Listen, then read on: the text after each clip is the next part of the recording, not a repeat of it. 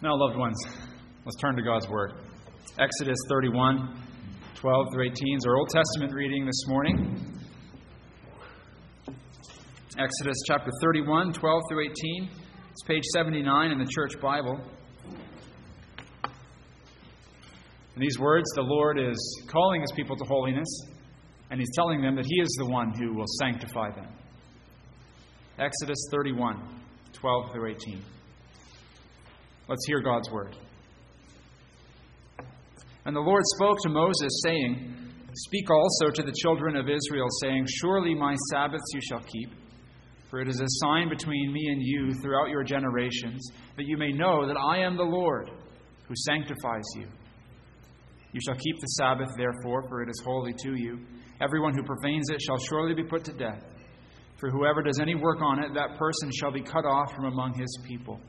Work shall be done for 6 days, but the seventh is the Sabbath of rest, holy to the Lord. Whoever does any work on the Sabbath day, he shall surely be put to death. Therefore the children of Israel shall keep the Sabbath, to observe the Sabbath throughout their generations as a perpetual covenant. It is a sign between me and the children of Israel forever. For in 6 days the Lord made the heavens and the earth, and on the seventh day He rested and was refreshed. And when He had made an end of speaking with him on Mount Sinai, He gave Moses 2 tablets of the testimony, tablets of stone, written with the finger of God. Now to our New Testament reading and our sermon text, 1 Thessalonians 5, verses 12 through 28.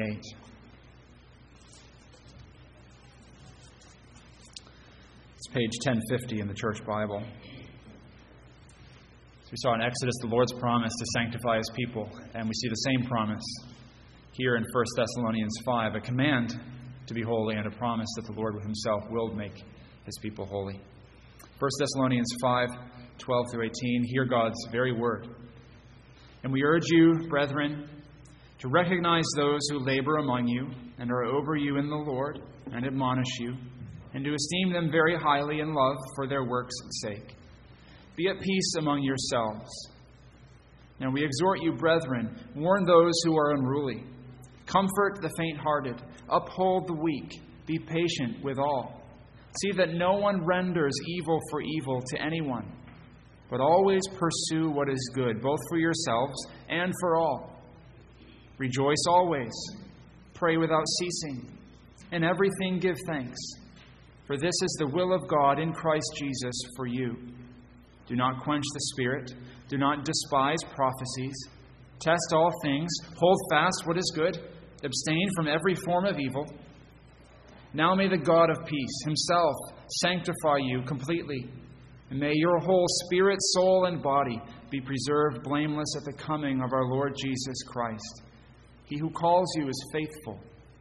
He also will do it. Brethren, pray for us. Greet all the brethren with a holy kiss. I charge you, by the Lord, that this epistle be read to all the holy brethren. The grace of our Lord Jesus Christ be with you. Amen. Thus ends the reading of God's infallible word. Let's ask His blessing on it now.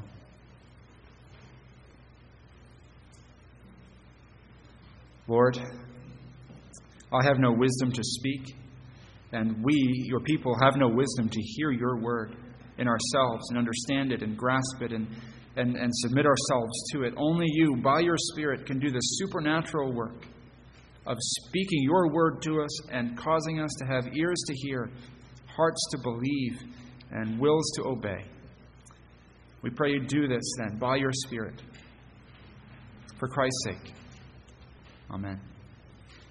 Come now to the end of this letter in 1 Thessalonians that we've been studying for some months now, since June. So let's just do a quick recap to situate ourselves and see where we're at. Some of the big themes of the letter we've seen so far are that this letter is about how to live to please God in the midst of trials as we hope for God's return and wait for His return. We've seen the Thessalonian church was a church under persecution, going through much suffering. They were being cut off from their community, cut off from family members as they came to Christ. They were losing influence. They were losing status. They were losing connections. They were losing friends in coming to Christ. Some of them maybe even lost their lives. Or at least some of them have died, as we saw recently. Some of them have fallen asleep, the text tells us. So this is a church under persecution, but Paul is calling them hope in the resurrection, hope in eternal life. It's coming. Stay faithful. Live with your eyes on God, not on the world around you. Please Him, not yourselves and not the world. And as we've unpacked this, we've also seen that there's this wonderful relationship that we get a window on in this letter, isn't there? Between Paul and this church. He was only there for a few weeks with them, but he's developed a strong relationship with them. He speaks to them much of his love for them, and he speaks of their love for him, and what an encouragement that is. He calls them his glory and his crown. And he calls them to see one another that way. To see one another as your glory, your crown, your hope of boasting before the Lord.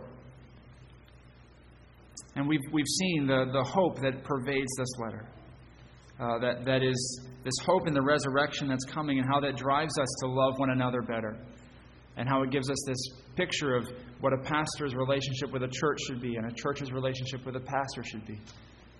And we've seen this church living under the gospel of Christ. Yes, they're under persecution and hardship, but they're living under the gospel, the hope they have in Christ.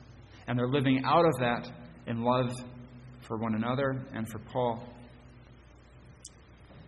Now, as we draw to the end of the letter, what we've seen most recently is Paul really honing in on this heavenward focus, calling them to remember Christ is coming soon and you'll be raised with Him.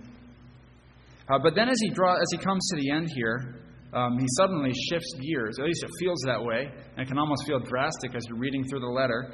Suddenly we turn from him talking about the resurrection and our eternal hope in Christ and Christ's return and all that, and then he switches to a bunch of really practical stuff here in the closing verses of the book. And at first glance, it looks like these applications are just this random assortment of things as Paul is thinking, okay, what were all the things I wanted to make sure I got in there and told them to do?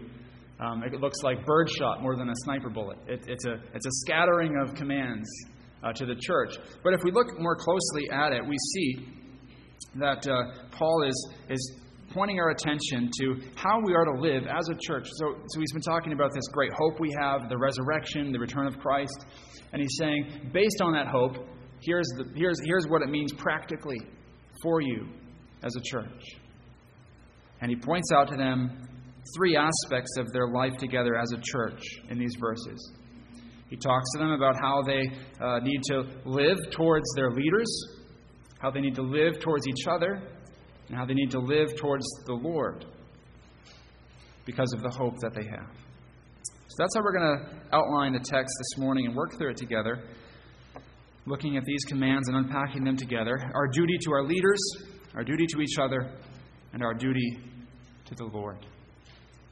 All right, so first, what does our Christian calling, what does the gospel, what does our hope mean for how we live towards our leaders? What's our duty towards our leadership? Paul gives the Thessalonians 2 commands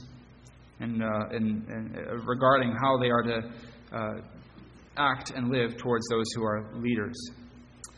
In verses 12 to 13, he says you have to respect your leaders.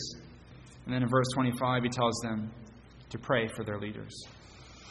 In verses 12 to 13, he says, we urge you, brethren, to recognize those who labor among you and are over you in the Lord, and admonish you, and to esteem them very highly in love for their work's sake. Our culture is not known for loving authority. Where we like individualism. We like to be independent.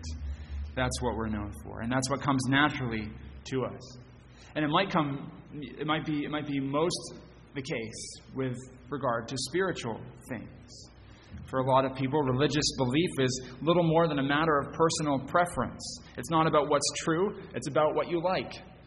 And don't you tell me what I should believe. I'll believe what I want to believe. This cultural attitude can often come into the church, can't it, and infect our own hearts. We can think that a pastor or elders aren't there to tell me what God has to say to me. They're there to meet my needs, satisfy my expectations, and don't demand something from me that I don't feel like giving. And we believe we all have the Holy Spirit in us. We all have God's Word, and we're all equals before God. How can one Christian have authority over another Christian? That can be a response to this. But two things we should say. First, there's a sense in which that's true. We are all priests before God. That's one of the things we enjoy in the New Covenant, where we believe in the priesthood of all believers. 1 Peter 2:5 declares, "You are a royal priesthood." We don't have rank in our church. We're all equal before God in that sense in Christ. Romans 14:4 says that we have Christian liberty that we can't impinge upon, and we all stand before God. He's our master. It says, "Who are you to pass judgment on the servant of another? As before his own master he stands or falls, and he will be upheld, for the Lord is able to make him stand." So those things are true. So yes, there's some truth to the idea that the church leadership doesn't have all authority over me. But at the same time, God teaches in Scripture clearly that He's given officers to His church, and that those officers do have authority in His church. Ephesians 4, verses 11 to 12. "And He," that's Christ, "He gave the apostles, the prophets, the evangelists, the shepherds, and teachers to equip the saints for the work of ministry, for building up the body of Christ." So God has given officers in His church. They aren't counted more righteous, more holy, or anything like that, but He's given them authority. Matthew 18:18 agrees. Jesus says to His disciples there, I say to you, whatever you bind on earth shall be bound in heaven. Whatever you loose on earth shall be loosed in heaven. Jesus is giving His disciples authority for church discipline in that passage. Or Hebrews 13:17, "Obey your leaders and submit to them, for they are keeping watch over your souls, as those who will have to give an account." So we see a clear picture emerging from the New Testament, don't we? That God has given officers to His church, and they do have a God-given authority. But how does Paul describe it here in the text? 1 Thessalonians 5:12 to 13, he describes this leadership in three important ways. First, he says, they are those who labor among you. The word means toil, hard, exhausting work. That's a good description of the elder's task and the pastor's task. It's toil. It's a joy, but it's hard work. Second thing he says here is he describes these church leaders as those who are over you in the Lord. So these leaders are working hard, and they're over you in the Lord. That little phrase, "in the Lord," is vital to understanding this. It's both an extensive authority and a limited authority. The authority extends as far as God's Word extends. And if your pastor or elders, if we're saying something that is in God's Word, you have to listen. Not because it's what we're saying, but because it's what God is saying. We admonish you for His sake, by His Word. But at the same time, we aren't going to say more than God's Word says. Paul, third, says these are those who admonish you, who are willing to instruct you, counsel you, correct you. Paul says, this is what a godly leader in the church looks like. This is what he's doing. So recognize them, respect them. And in verse 12, he says, recognize them. The word means there to appreciate someone, know someone and appreciate what they've done for you. Verse 13 fleshes it out. It says, esteem them highly in love. So, loved ones, this is Paul's command, God's command to us. Esteem your church leaders highly in love. Respect your church leaders. Think highly of them. Listen when we speak God's word. It's not easy, is it? We're not the most experienced. Some of you have been believers for twice as long as I've been alive. And your leadership, we make mistakes. We sin. We offend you when we shouldn't. We say what we shouldn't say. We don't say what we should say when we should say it. We're flawed leadership. But loved ones, by God's grace, we are the leaders He's put in place here. And He calls you to respect us, and not for our sakes, but for the Lord's sake. And do it not because of who we are, but because of the work He's called us to. That's what Paul says here, verse 13. Esteem them highly in love for their work's sake. Because of what they're trying to do for you. We've been entrusted as shepherds of your souls. And we're trying to care for you and shepherd you. So esteem us for that. The second aspect of how Paul commands this church to live towards the leadership then is in verse 25. So first he calls you to respect and love the leadership God's put in place. And then he says, pray for us in verse 25. Now in verse 25, he's not commanding the church in Thessalonica, pray for your pastor and elders and deacons. He's saying, pray for us, Apostle Paul, as I'm on this missionary effort. But I think we can take the principle there and say, yes, the church should be praying for its leadership. Loved ones, we so desperately need your prayers. The leadership here needs you to be praying for us. The work of the ministry, the building of the kingdom, is a supernatural work that we cannot do in any human strength or any natural resources. Only God can build His kingdom. And He's promised to. He calls us to pray and ask for His grace to do it. So pray for us.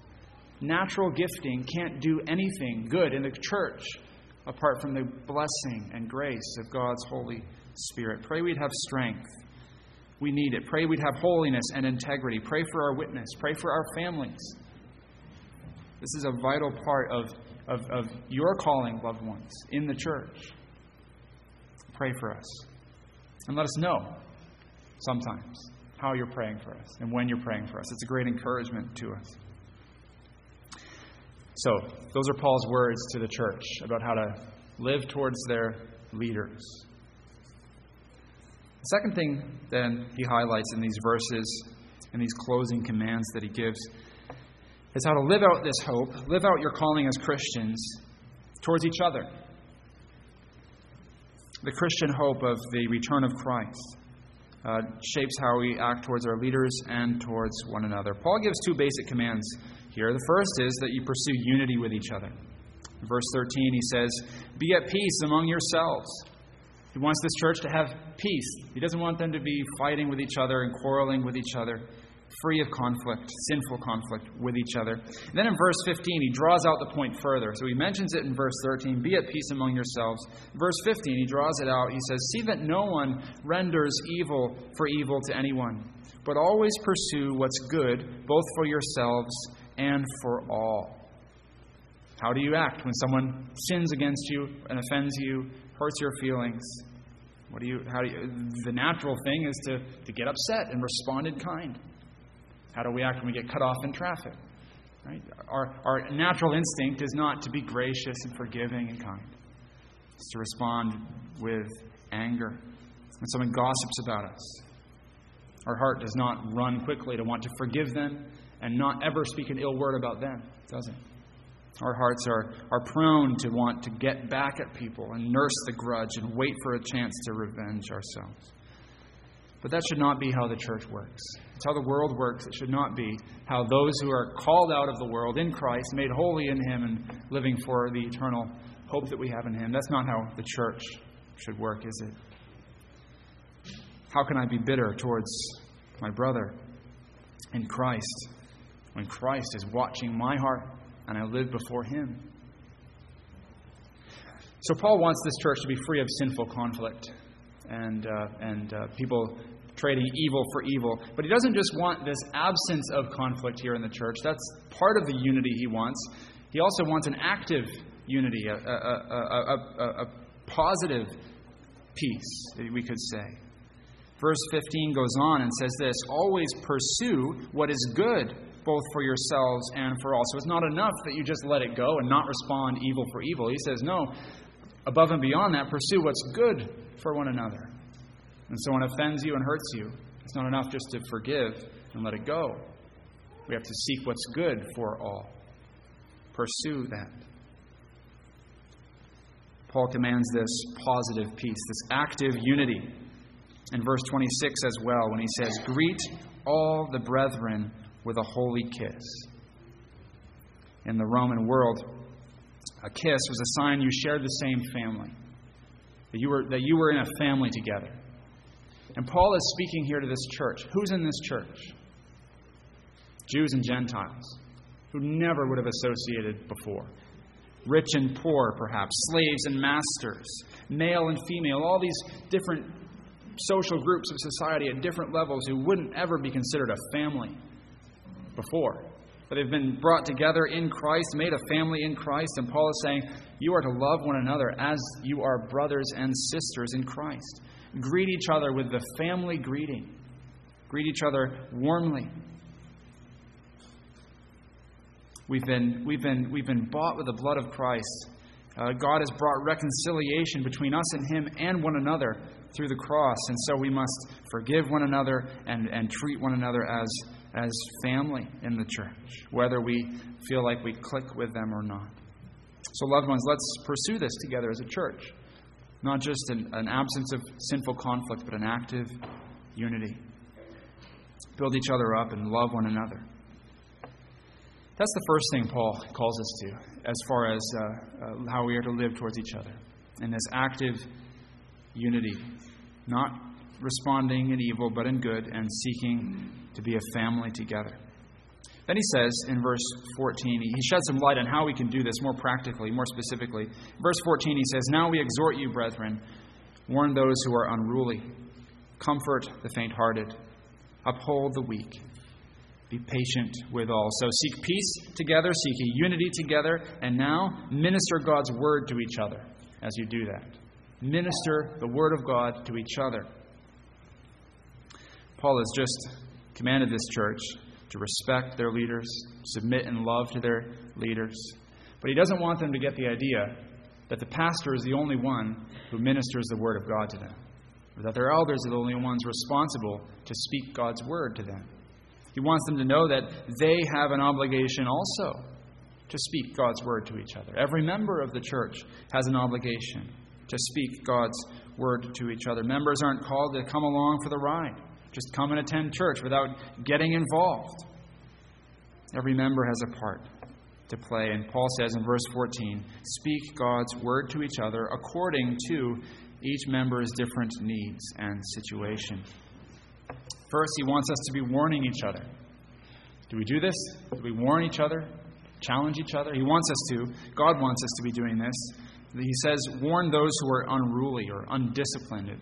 The idea is here, those who are lazy in spiritual things. We've got to know each other well enough to be able to see this in each other and speak a word of warning to one another. I'm so thankful for this fellowship. We tasted it some at another church we were at. If there was a Sunday evening that my wife and I missed church, then next Sunday or sometime during the week, some of our friends who also went to that same church would say, we missed you guys. Is everything all right? Where have you been? And encourage us and comfort us with those things. We need to be doing this, holding each other accountable by God's word. Second thing Paul says, so be ready to warn and exhort and challenge one another with God's word, not your opinion, with God's word. Then he says, comfort the faint-hearted, uphold the weak. So we need to be ready with words of comfort, ready to see those who are in need, those who are brokenhearted, those who are suffering. This church that Paul is writing to is filled with these people. Every church really is filled with these people. Our church is. You know who they are. Many of them, I think. Reach out to them. Build them up. Speak a word of God's word, comforting them. Remind them of God's goodness and His promises and His faithfulness. And loved ones, this is for all of us in the church. Not just for the leadership, not just for the old, not just for the young. It's for all of us in this church. We all have an obligation as part of this church to speak God's word to one another. I'm not saying at all that you should feel the obligation and the burden of calling that the elders or minister does, that I do. We've been called in a unique way. I've been called in a unique way. This is what my life is to be, speaking God's word to you. But we all have a calling to do this to one another as well, according to the other callings God has given us. Just this past week, I was so encouraged to see this playing out in our church. You should be encouraged to hear this. There was someone reached out to me and they said, how can I serve? How can I be doing what this is calling me to do? How can I reach out in love to my brothers and sisters? How can I be useful in the church? I don't want to just be a bystander. I want to be active in the church. And it was so encouraging to see God working in that way among us. Let's seek out more of that, loved ones. All right, so We've seen our duty to our leaders, our duty to each other. Let's look now, third, at our duty to the Lord. In verses 16 to 22 here, Paul lays out how we should be living towards the Lord. He starts by saying, by teaching us how we respond to God's providence in our lives. First, he says, rejoice always. There's no qualification given there. We might wish there were. He doesn't say rejoice always unless fill in the blank with whatever it is we're going through. He says rejoice always. It's a command to always be rejoicing. It takes guts for Paul to say this to this church, doesn't it? This is a church that's suffering deeply, and he knows it. He himself was suffering there with him. He's not writing to a comfortable megachurch in a suburban area. He's writing to a fledgling church that's going through a lot. How can he command them to do this? Well, he's been laying out for them why he can give them this command, hasn't he, in this whole letter, showing them the hope that they have, and the glorious hope of heaven, of Christ's return, and their resurrection in Christ. We rejoice always in the midst of our trials because we know of the hope we have in Christ. Paul makes the same connection in Philippians 4, verses 4 and 5. He says, rejoice in the Lord always. Again, I will say rejoice. Let your reasonableness be known to everyone. The Lord is at hand. Rejoice always. The Lord is at hand. It's the same thing he's saying here in so many words in 1 Thessalonians chapter 5. Rejoice always. Christ is coming soon. Second thing Paul says, rejoice always. Pray without ceasing. Pray without ceasing. Spend time in prayer. He doesn't mean that we are constantly on our knees in a formal time of prayer, but don't let that excuse you from feeling the force of the command. He calls us to a constant life of prayer. That means we probably need to be doing more prayer than we are doing. Wherever we're at, I'm sure we could improve. He calls us to pray continually. We should do two things here. We should cultivate set times and habits of prayer. If we don't have them, we need to work on that. Setting aside a time where we draw near to the Lord and we pray to Him and we make it part of the rhythm of our day. He also wants us, I think, to have an attitude of living before God's face and of constant dependence on Him. So that moment by moment, as we're going about our day, going about our work, we're praying, Lord, sustain me now. Help me in this temptation right here. Help me to honor you and please you right here. And giving thanks to Him throughout the day. Paul says, pray without ceasing. Not by accident is it that Paul moves first from saying rejoice always to saying pray always. If we're going to rejoice always, we must be praying and asking Him for the grace to do it. Third thing Paul says is, in everything, give thanks. For this is the will of God in Christ Jesus for you. Very similar to what he just said about rejoicing always, but he's wanting us to take that and put it into very specific and concrete terms. To give thanks to God for His blessings. They are constant, loved ones. God's blessings on us are more than we can fathom. Moment by moment, He bears us up by His every providence. He sustains us. Paul says, notice the ways God is blessing you and give thanks to Him for them, and give thanks even in the suffering that you're going through. Because even that suffering is for your good as He brings you closer to glory. Loved ones, we should give thanks in all things, because when we do, it helps us remember what is really true. What is really true? We have a tendency to be forgetful of God and His providence and His blessings. We take them for granted. We gripe at difficulty because we forget it's His providence towards us and it's designed for our good. So when we stop and give thanks to Him, it reminds us of what is really true, of what His providence is really doing in us and for us. It reminds us all this is from Him. All my crosses are for Him. Every accident is from Him. So I'm going to thank Him in everything. That's how Paul starts here. Rejoice always, pray always, give thanks always.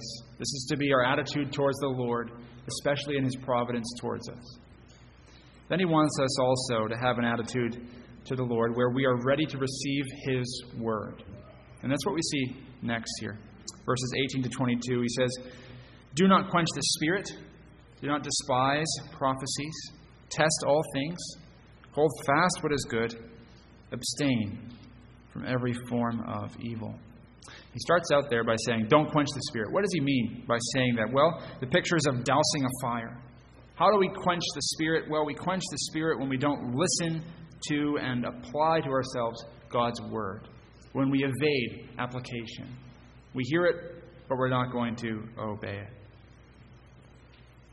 The Spirit in the Old Testament is the spirit of prophecy. In Numbers 11:25, it says this, "Then the Lord came down in the cloud and spoke to him, and took some of the Spirit that was on him and put it on the 70 elders. And as soon as the Spirit rested on them, they prophesied." So this is what the Spirit does. He gives the gift of prophecy. And then in the New Testament, we see God is giving prophets to His church until the point where the canon is complete, His word is complete, and all that needs to be said has been said. This is the Holy Spirit's work. And loved ones, so how do we understand what this means for us? Well, it means the Spirit is the one who's given us the Word of God. That's what a prophecy was, a revelation from God. That's what we have in the Bible, the Word of the Spirit of God.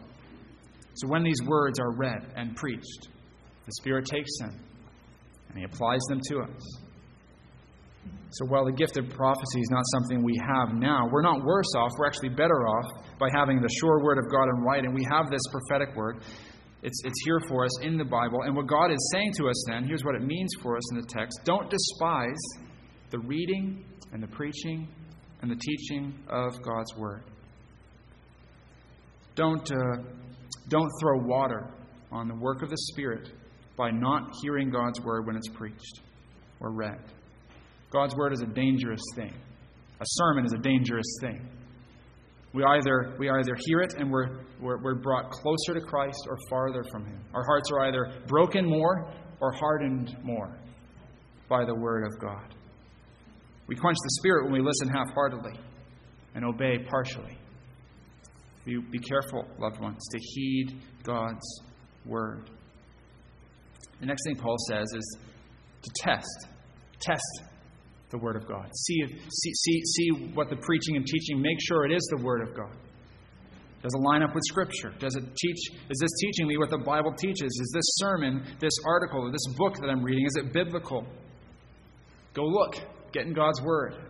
As good Bereans, go digging in the Scriptures. See what God's Word says. And don't quench the Spirit. Heed Him. Cling to what's good. Abstain from what's evil. Hold fast to the truth of God's Word. So this is our duty to the Lord. Rejoice, pray, and give thanks in His providence, and heed His revelation, heed His Word. And loved ones, this is what a church under the gospel looks like. A church that's fueled by hope in the return of Christ looks like this. A church that respects its leaders and loves them. A church that loves one another. And a church that is joyful and prayerful and submitting to God's providence and heeding His Word, obedient to His Word. But as we look at this, it's a tall order, isn't it? There's some hard commands in this text. Every one of them is hard, isn't it? We're describing here a supernatural community, not a natural one. And the only way we can see this produced in ourselves and among us is if God, by His work, is here blessing it. And if He's working and sanctifying, by being under His gospel. And so Paul closes the letter to the Thessalonians here, not with this salvo of commands, but with a word of promise and encouragement and the grace of God to them. Let's look now then at our final heading, the Lord's grace to us. Paul writes in verses 23 to 24, "Now, may the God of peace Himself sanctify you completely, and may your whole spirit, soul, and body be preserved blameless at the coming of our Lord Jesus Christ. He who calls you is faithful, who also will do it."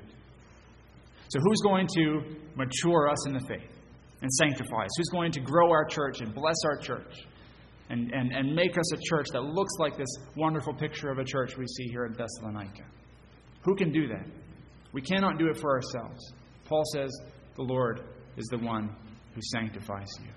He is the one who's faithful to His promises, who accomplishes all your salvation, who makes you persevere in this pilgrimage. We read these words earlier in Exodus 31:13. I am the Lord who sanctifies you. He sets us apart as holy, and He works that holiness in us. We don't make ourselves holy. We cannot take one step forward in the Christian life without the Spirit of Christ.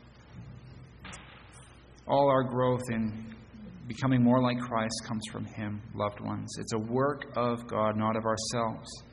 So Paul prays that God would do this for the Thessalonians. He prays that God would keep them blameless and holy, body, soul, and spirit till Christ's return.